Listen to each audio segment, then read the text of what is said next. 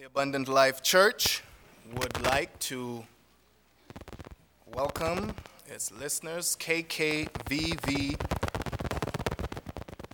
listeners. Our speaker today is our very own Dr. Calvin B. Rock, Senior Pastor of the Abundant Life Seventh-day Adventist Church. He will bring to us another stirring message today. If you'd like to have a copy of this sermon or any previous, you may call us at 702-647-2627. Before our speaker, Dr. Calvin B. Rock, comes to us, we'll have another special song from our children's choir, followed by our speaker, Senior Pastor, Dr. Calvin B. Rock. Hear ye him.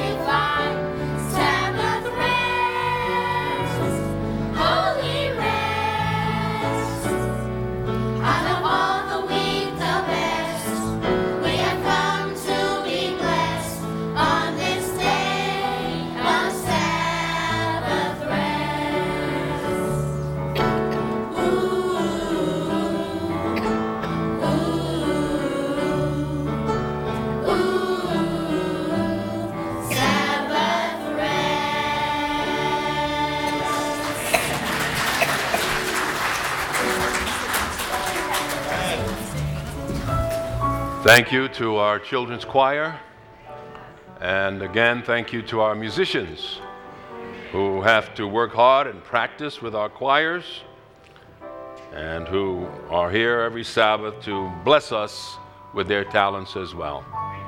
Shall we pray? Dear Father, it is now time to feast on the good things of the Word. And as we open the holy pages of Scripture, our prayer is that your Holy Spirit, already here, will touch our hearts, open our minds, and make us faithfully responsive. We ask in Jesus' name, amen. Another welcome to those who are listening on the radio. We're glad that many of you, make it a habit to tune in to the worship service of the Abundant Life Seventh-day Adventist Church. And if you've tuned in for the first time, welcome. We hope that you too will make it a habit and that you'll even come and visit us at 1720 North J Street. Now, I am happy today to be engaged with the congregation and our listeners in another series that will focus us for several weeks in a particular part of the Bible. You did bring your Bible with you, did you not? May I see your Bible? You got your Bible? That's why we come. Yes, choir is good and all of that, but we come to study, we come to investigate, we come to honor God's Word. And the part of Scripture that is now holding our attention is the book of Galatians, chapter 5. The book of Galatians, chapter 5, and verses 22 and 23. We landed there last Sabbath, and I introduced to you the theme, the fruit of the Spirit, and we discovered that what the Spirit produces here is not fruits in the plural or gifts, but just fruit. The Bible says the fruit of the Spirit, verse 22, is love, joy. Notice that there is a plural listing, 9 different titles, but all one fruit. And last week we began with the very first of the cluster, and that is the fruit of love. The fruit of love. And we mentioned and we talked about it, and we identified that love as God's love to us. When the Spirit fills our lives, the first ingredient He brings is the love of God. Now, today we go to the second of the fruits listed here. And the Word of God reads, but the fruit of the Spirit, Galatians 5:22, is love and J-O-Y. What does that spell? Joy. That's fruit number 2. The fruit of the Spirit is love, and next it is joy. Now, what is joy? Webster says that joy is a glad feeling. A glad feeling. Joy is a feeling of pleasure, or we might change it around and say a pleasurable feeling. Joy is an expression of warmth and happiness. And of course, in the world today, there is much happiness and joy of the wrong kind. Some people are happy at slot machines. Very happy. Sit there for hours. Happy. Some people are happy drinking alcohol. Some people are happy and joyful, screaming at the top of their lungs at wrestling matches. And they have to know it's all fake. But they pay their money and they watch people mangle each other. Some people are happy looking at bloody movies, cut them up, shoot them up, cloak and dagger, tapes and movies. And by the way, I've never understood what's so joyful about getting drunk. What is so happy about getting dizzy and losing control of your organs?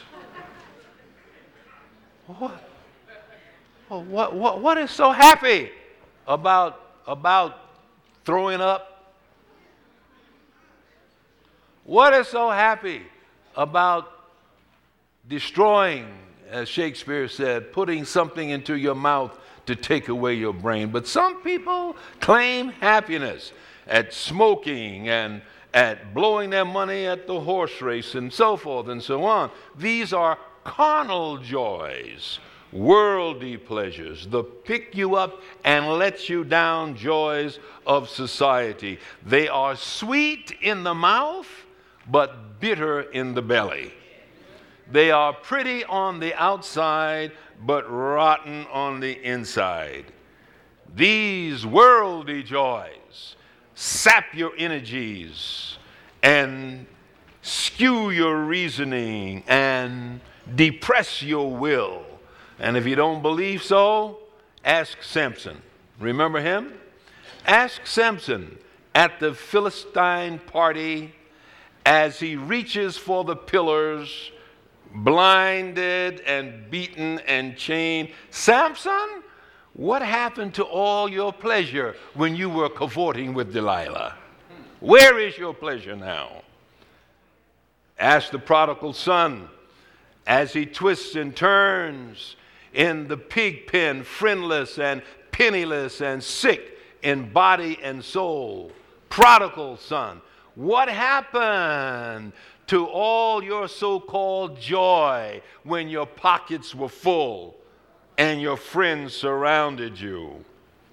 Ask Solomon when it was all over and he had lived his life to the full and he had come to die. Samson, what about your joy in all your cattle, in all your chariots, in all your servants, in all your swimming pools, in all your wives and all your concubines? Samson, where is that pleasure now? And Samson answers, all is vanity. Vanity. All is vanity. There is nothing to worldly pleasures and acquirements. It's all empty and vain in the end. Samson, where is it? And he answers, it's all so gone. It's all so gone. I don't know where it is. It slipped through my fingers. There's nothing left. The truth is, young people, fathers and mothers, adults, the truth is, no matter how good it looks, or how good it feels, or how good it tastes, or how good it sounds, no matter how much interest it pays, no matter how many friends it brings, no matter how much attention it gets, if it's not from God, that pleasure is bound to end in death. It will be the death of talent, the death of opportunity, the death of dignity, the death of health, and the death of good reputation, but not so with the joys that the Spirit brings. The joy that the Spirit brings is of a different nature. And Jesus describes that joy in the book of John, chapter 15 and verse 11. He says, "These things I have spoken to you, that your joy may remain in you and that your joy may be full." And the word full here means complete. Jesus says the joy that I bring is true joy, it's complete joy, and it's perfect joy. It is another brand of joy. In other words, I have a joy, Jesus promises, through the Spirit that does not fade. It does not deceive. It doesn't light up and blaze out like a firecracker in the night. My joy settles in and my joy grows, and my joy, Jesus says, doesn't steal away your strength and sap your energy and rob you of a clear conscience. My joy doesn't leave you sick and disappointed and ashamed when the lights come back on. or when the stock market fails, or when your children go bad, or when death takes away a loved one. My joy is the real deal. It doesn't create problems, it solves problems. And it doesn't leave you high and dry and strained and drained and abused and confused. That's worldly joy. And that is exactly what Jesus was talking to the woman at the well all about in John chapter 4. You remember John 4 verses 13 and 14. And when he met the Samaritan woman and he offered her his water after asking her for some just to get her attention, Jesus, verse 13, chapter 4, answered and said to her, "Whoever drinks of this water will thirst again," talking about the pleasures of Jacob's well, that pleasurable water. "Whoever will drink of this water will thirst again, but whoever drinks of the water that I shall give him will never thirst. But the water that I shall give him will become in him a fountain of water springing up into everlasting life." In other words, the woman at the well was used to joys, worldly joys. She had had a lot of temporary pleasures and a lot of failed engagements and a lot of shallow relationships and a lot of disappointed pleasures, and it all dried up. And she was miserable and confused and disappointed with her life. But Jesus says to her, "Look, my dear, I have a different kind of pleasure for you." And as he talked and took more and more time to let the vibes of his love fill her heart, she opened her heart, and Jesus poured in her his love, and the love of Christ gave birth to joy, and she dropped her pot when his fullness of joy struck her chords of her mind and her brain. She left her pot and she left her maidens, and filled with joy, the new joy she had found. A joy she had never known before. Something had touched the right nerve in her being, and now she was on fire with joy. And she ran back to her village saying, "Come see a man. Come witness something you've never had before. I want you all to get some of this. You need some of this joy."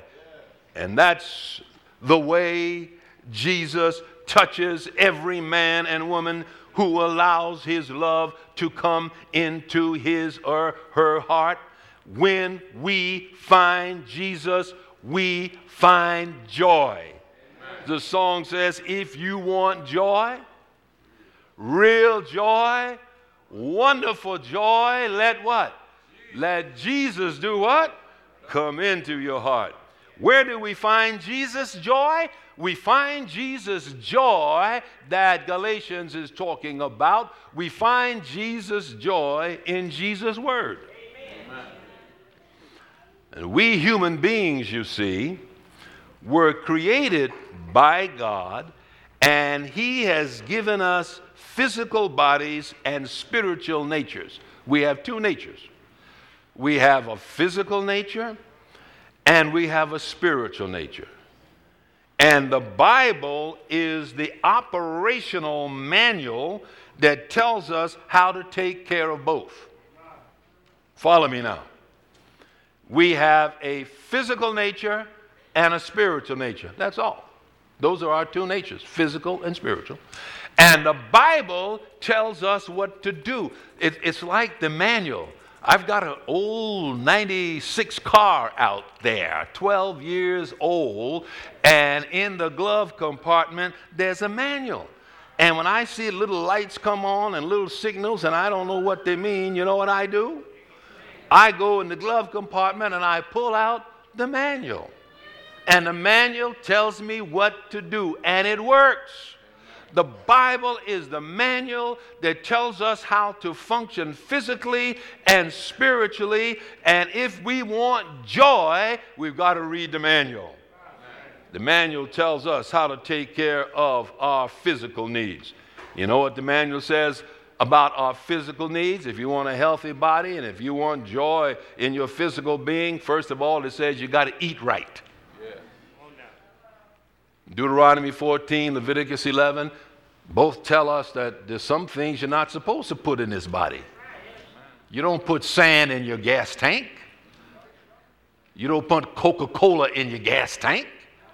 You have to put certain kind of fuel for that car to run. And God says, here's my manual. And if you want to have real joy, if you want to maximize your health, then put the right thing in your body.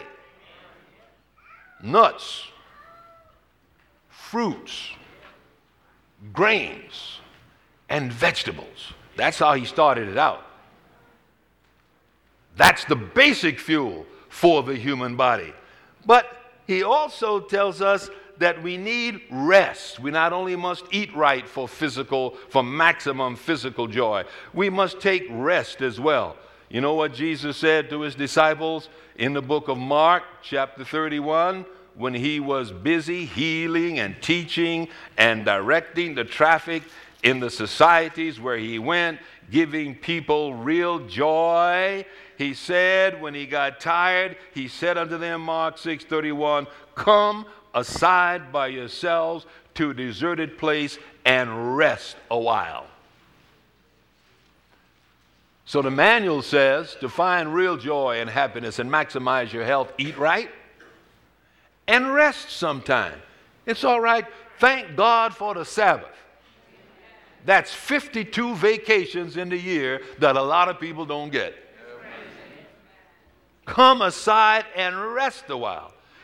It's necessary to not only eat right, but it's all right to rest sometimes. But if you're going to rest, remember what the Bible also says in Ecclesiastes 5, verse 12. Here the Bible says, the sleep of a laboring man is sweet. So if you really want to have joy and a joyful rest, work hard. You got to work. In fact, the Bible says if you don't work, you shouldn't do what? Eat. Shouldn't eat. The Bible gives us principles. The Bible is so practical. The Bible is so true to our needs. And God says, I'll tell you how to have joy. And you can't have much joy when you're not feeling well. Your joy is hard to maximize your joy when you're not well. But here God says you eat right, and you work hard, and you rest well, and you will be the beneficiary of the joys that God has outlined for us in his holy words. And the same principle applies for our spiritual nature. Just as the Bible is a manual for physical health, and there are other things there, but those are some of the main ones. The Bible is also a manual for our spiritual nature.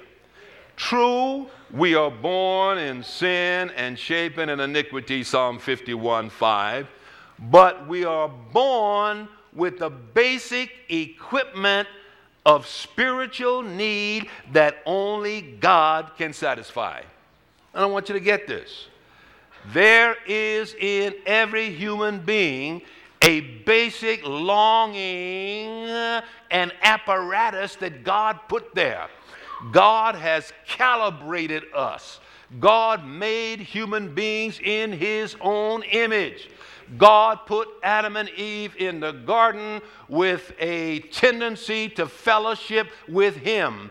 And that was God's purpose. He wanted a human race who would love him, and sin has cut the cord, and sin has reoriented us to evil, but there is still deep in the human psyche a factor that can never be satisfied, an itch that can never be scratched, a longing that can never be satiated or filled unless it connects with God. Amen. And that's what David meant in Psalm 42, verses 1 and 2, when he said in those words that are so picturesque and memorable, as the deer pants for the water brooks, so my soul pants for you, O Lord. As the thirsty deer is panting to slake its thirst, so human nature needs God. So human nature has a craving. There is a basic mechanism in the human soul that wants to get back to where we were before sin befell us. There is this misconnection, and there is this desire for this connection to be brought back so that the human being can connect with God. And that's the only way true joy can be found. Some people try to find joy in movies. Some people try to find joy in excitement. Some people try to find joy in the theories of other human beings, but none of it works. There's only one manual for the human race's joy, and that is the Word of God. There's only one source to which we can turn to find true joy, lasting joy, complete joy and pleasure, and that is the Word of God, where we are introduced to the Jesus who made us and with whom we connect, and which connection brings us joy. Short of that, all joy will fade, all pleasure will pass, all happiness will disappear. Now, how does the Bible specifically address our spiritual needs for joy?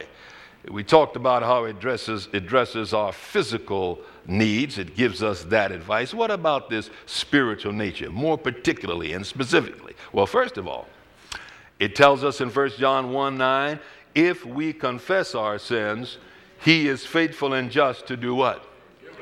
To forgive us our sins. The spiritual nature is made joyful when we are free from sin and guilt. If you want to be happy, brothers and sisters, get on your knees and tell God you're sorry for your sins and ask him to forgive you of your sins, and that will let a whole load off your back. Ask God to help you to love everybody. Ask God to forgive you all your mistakes, and take it to the foot of the cross and leave it there. Take your burden to the Lord and do what? Leave them there and get up from there. And when you do, you'll find real joy, knowing that Jesus has died for your sins, died for my sins, and because of the death of Christ, the Father can forgive me. My soul is made joyful when my sins are forgiven. And my soul, according to Mark 5:44, Matthew 5:44, my soul is joyful, made joyful when I pray for my enemies. Another way to be happy, Matthew 5:44 and on, is to pray for those people that don't like you. You know anybody doesn't like you? I had one fellow say one time, well, I was in a big meeting with a lot of important people, and one important person said to the chairman, I don't have any enemies. And the chairman said, no, what'd you do with them? Now, I'm not hoping you got enemies, but sometimes people just don't like you. Sometimes it's jealousy. Sometimes you remind them of their daddy who beat them up. And maybe it's a mistake you made. Sometimes it may be your fault or my fault. But when we pray for those who don't like us, when we pray for those who abuse us, you have such a good feeling. Try it sometimes. Just get down and say, Lord, please bless so-and-so. Oh, Lord. And at first you might not mean it, but just keep on till you mean it. Lord, bless. Lord, bless. Lord, just keep on. Yeah, you know, if you have to grit your teeth, say, Lord, bless, bless. And just keep on. And after a while, you can get up and you'll be surprised how good it feels. It feels good. Feels good to be able to pray for your enemies. It's good. It's joyous to your soul. And another way to bless your spiritual nature is mentioned in the book of Psalms again, chapter 19, one of my favorite chapters in all the Bible. Verses 7 and 8, David says, "The law of the Lord is perfect, converting the soul. The testimony of the Lord is sure, making wise the simple. And the statutes of the Lord are right, rejoicing the heart." One of the best ways to be joyful is to serve God. A young fellow once said, "My mother told me not to smoke, I don't. Or listen to a naughty joke, I don't. She told me that I must not think about intoxicating drink, I don't. Wild youth chase women, wine and song, I don't. To stay out late is very wrong, I don't. I do not know how it is done. You wouldn't think I have much fun, I don't." That was his conclusion, that all these rules were hemming him in. And everything Mama said was making life miserable. But oh no, David says. David says the law of the Lord is perfect, converting the soul. And he says that the statutes of the Lord are right, rejoicing the heart. God's rules and regulations, young people, fathers and mothers, God's rules and regulations are not to make us miserable and hold us down. They're to keep us from falling into the traps of Satan. They are to warn us when we are running into the dead ends of temptation. The laws of God are not given to restrict us and to bind us. They are given to bring us joy.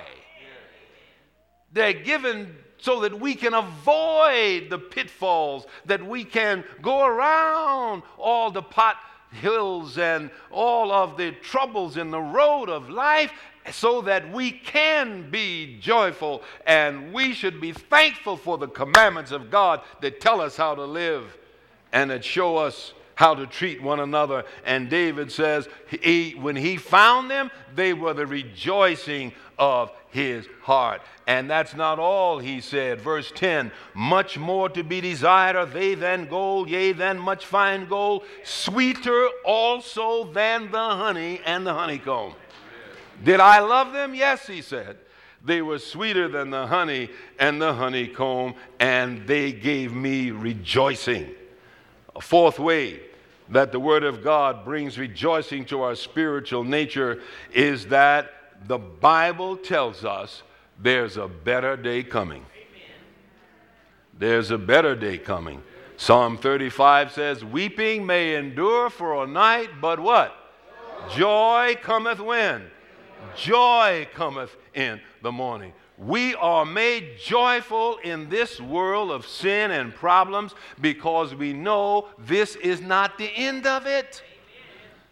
If in this world only we have hope, we are of all men most what? Miserable, Paul says. If in this world only, is this all there is? Is this all there is? Are we just biological accidents born because two people had a sex relationship and we come into this world and we have to live amidst all of this sin and sorrow and disease and have a few days of lightness and a few days of sunshine and gradually grow older and older? And if we're fortunate enough to see our 80 years and 10. If we're fortunate enough to get up toward the century and beyond, we become victimized by Father Time and Mother Nature, and we're shriveled up, and we become shells of those powerful men and beautiful women we used to be, the big, robust people we once were. And we look around, and now we've been over toward the ground, once a man and twice a child, tottering along with our tight tendons and falling on a cane and pushing on a walker, and finally in the old folks' home, and then in the hospice with all kinds of lines and cotton and people looking at us and trying to make us comfortable till finally another corpse is thrown into the grave. Is that all there is? That's all there is. We could wish never to have been born. The man who said it was right. Life is the cruel interruption of the peaceful state of non-existence. Better not to be born, if that's all there is. But thank God, there is much more beyond. Thank God, the grave is not the end. Thank God, beyond this veil of sin and toil and disappointment, thank God there is a better day coming. And because we believe that, because it's all given us in the Word of God, we can have joy. Like Paul and Silas in Acts 16, we can sing in the prison of our trials. Because there's a better day coming. So we must read this book, and we must discover its secrets of joy. And we must understand where we find our joy. But we can't just be Seventh-day Adventists. Get it? Seventh-day Adventists. You come to church on Sabbath and get entertained and get fed and go home and forget about it.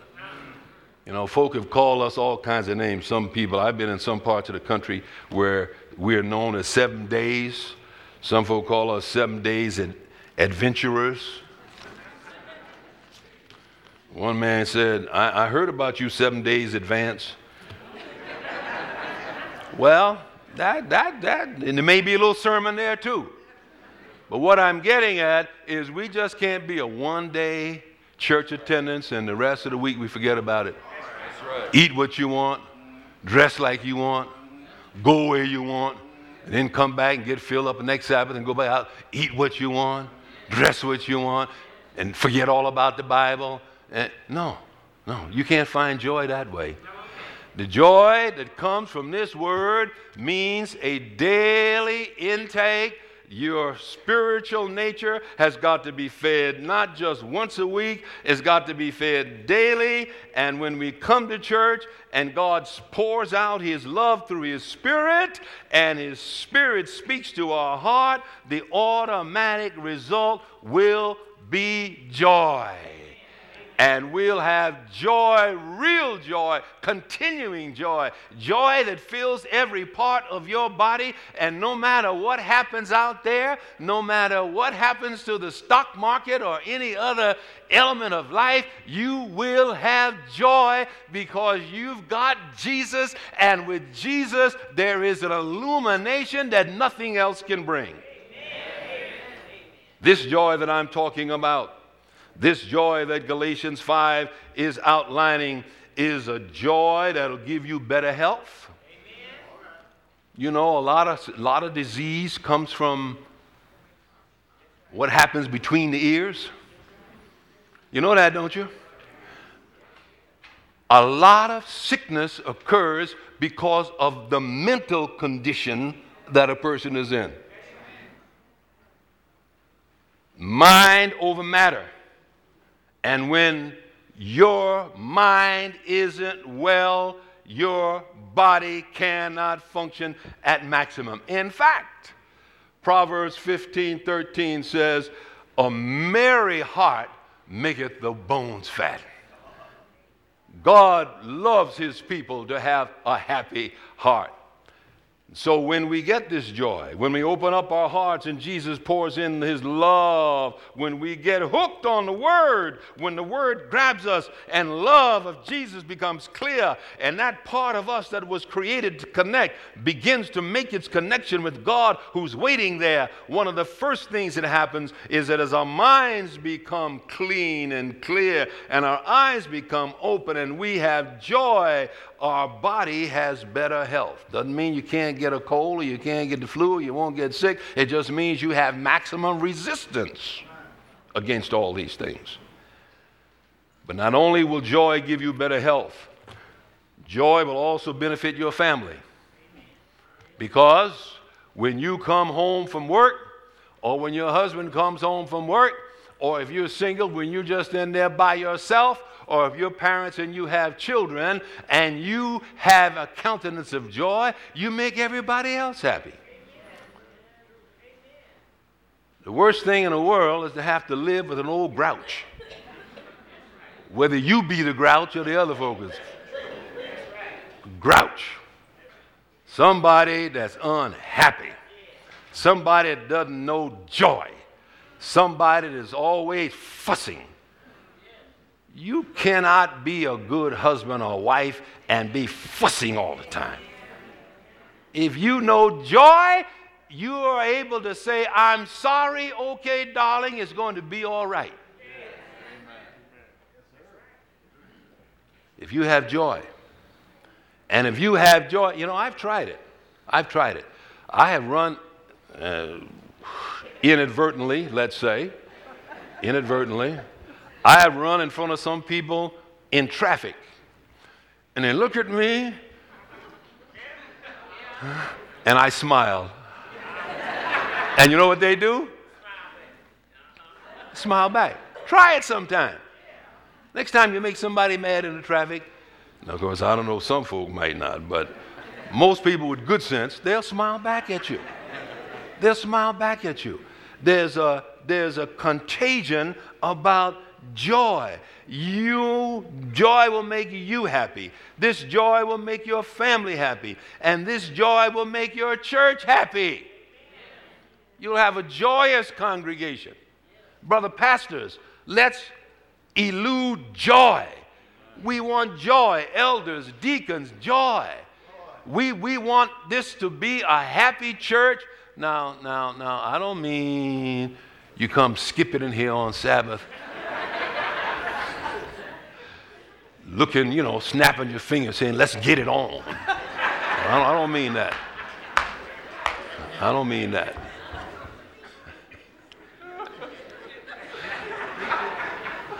Now, let me say this while I'm at it. If the Word of God makes you want to snap your fingers and pop and jump up and holler, that's all right. But make sure it's the Word of God.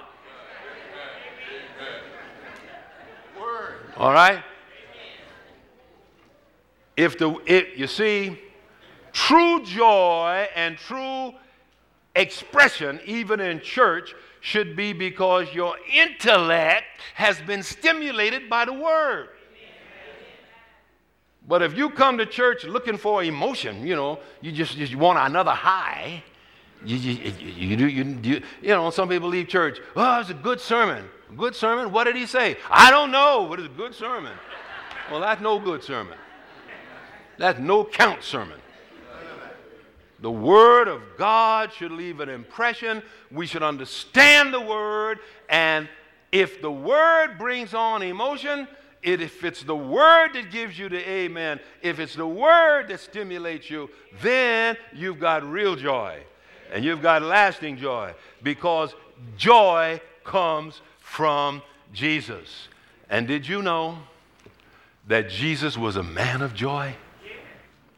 Jesus was a man of joy. He was surrounded by joy in heaven. Before he came to this earth, the angels are joyful. David says they do his will with gladness. See, they are his ministering spirits. They're joyful. Heaven is full of joy.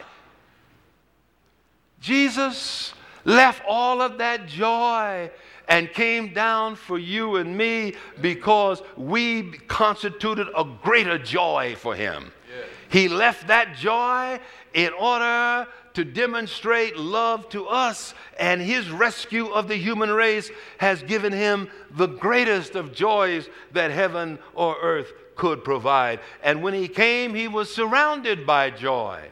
The angels who saw him issuing from Mary's womb sang, "Joy to the world, the Lord has come." And as a child, Jesus brought joy to his parents. Jesus was no long-faced, solemn, sad sack, emaciated, girly-looking fella in jerry curls. Jesus was a man of power and joy and fullness. Jesus was a human being who loved to live, and he brought joy.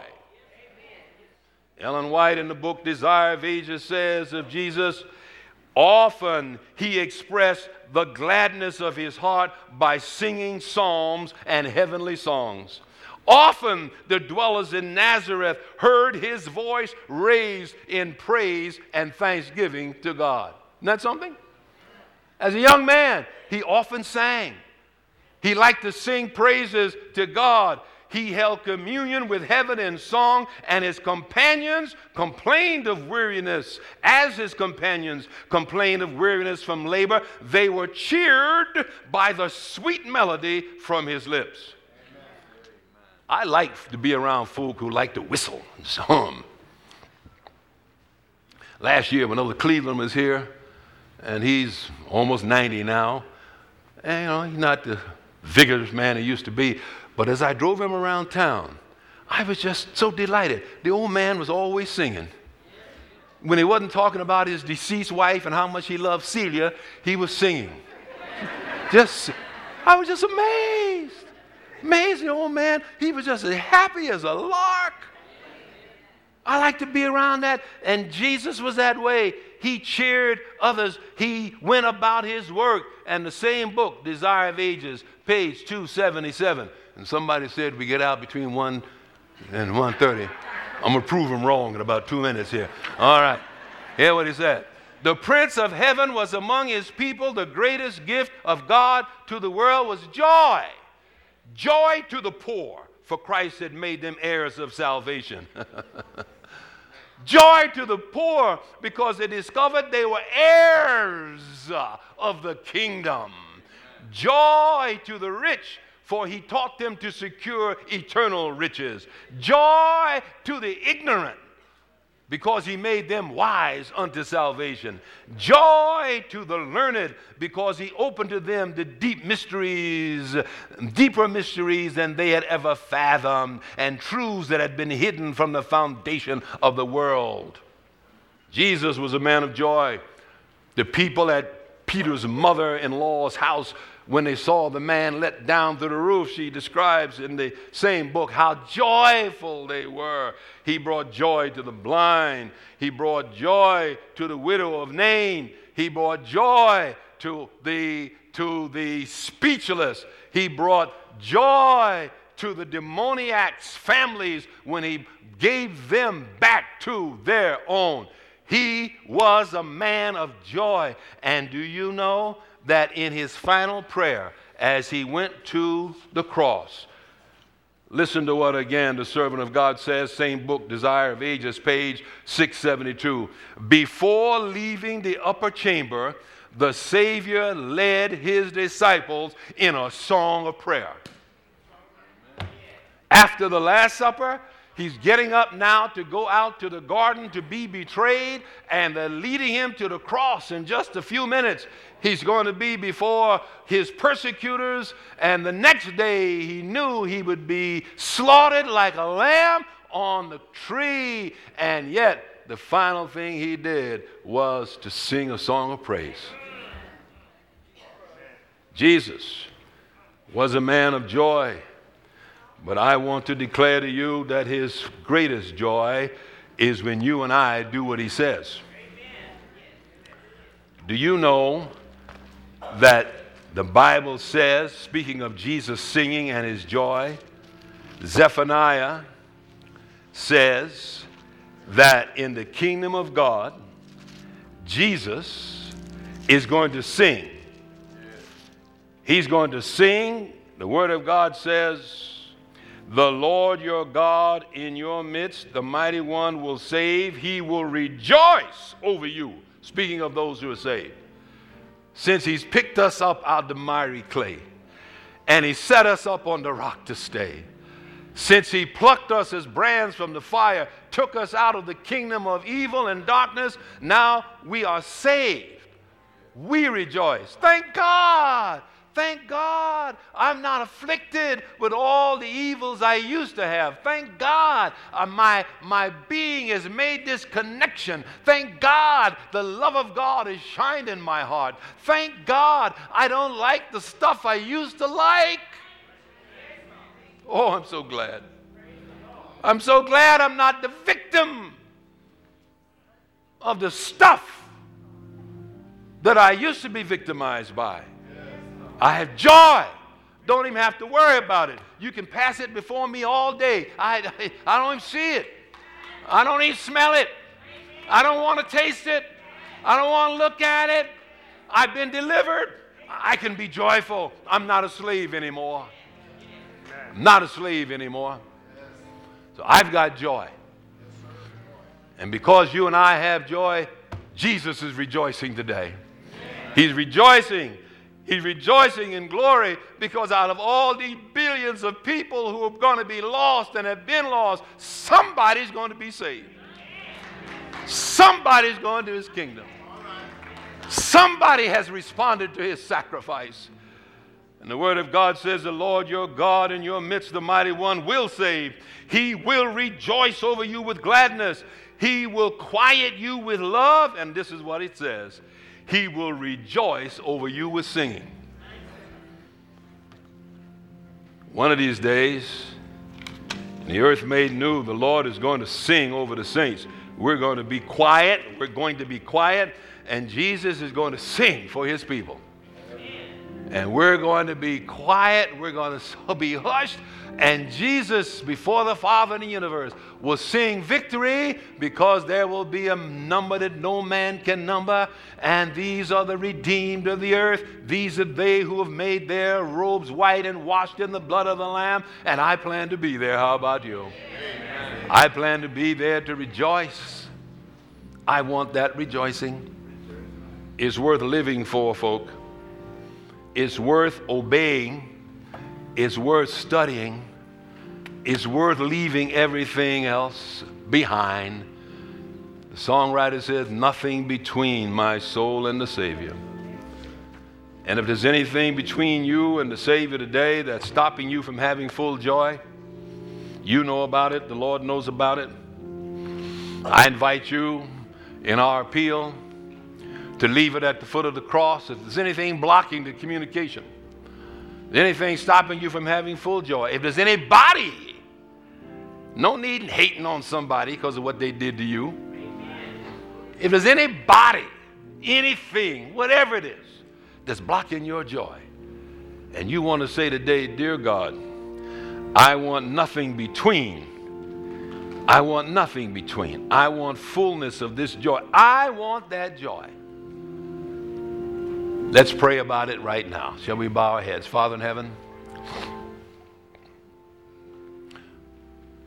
there are some people here today who realize that there are things in their lives that are preventing the fullness of joy. And so we pray right now that when we leave this building, not one person in here will leave with some idol, some problem, some frustration blocking the way. And while your heads are bowed and your eyes are closed, I want to talk to everybody, those who are members and those who are not, all of us alike. If you know there's something in your life that's blocking it, take it to the Lord. You don't even have to raise your hand. Just take it to God right now.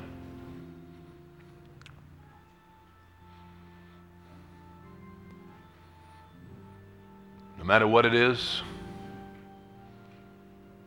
no matter who it is,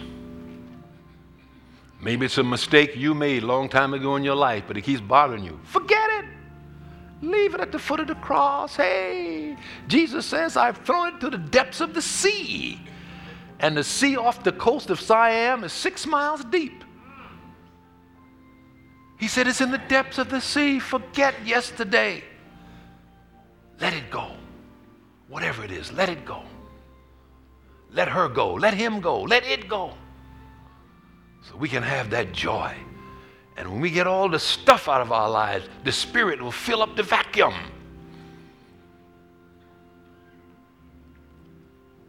Now I have a specific appeal. And this appeal is to that man or woman, boy or girl who's here today, who is not yet a member of the Seventh-day Adventist Church. We make no apologies. When you come in this building, we're glad to have you, but we want to keep you. We want you to come back. We want you to be one of us. We want you to be a part of the family. We want you to keep all 10 of his commandments and enjoy the Sabbath. And he says, if you turn your foot from the Sabbath, Isaiah 58, I will cause you to ride upon the high places of the earth. That sounds like joy to me. I will feed you with the heritage of Jacob your father. That sounds like joy. Anybody here who believes in the commandments of God and you want more studies? We have a system. We provide you with the information, and you can become a full-fledged member, a full-fledged commandment keeper. We'll fix it for you by God's grace. You may raise your hand. Where are you? Man or woman or boy or girl loves the Lord that much. God bless you. I see you. The couple right there. I see you, Monica. I see you. Who else? Who else? You're not yet a promised Sabbath. God bless you. Thank you, Sister Bray. Our Bible workers are busy. They're busy. Just fill out the card. Give the young man a card right there next to you, Charles. Thank you. Who else? Just fill out that little slip. Raise your hand, fill out the slip. And ushers, Bible worker, don't leave till you get them back.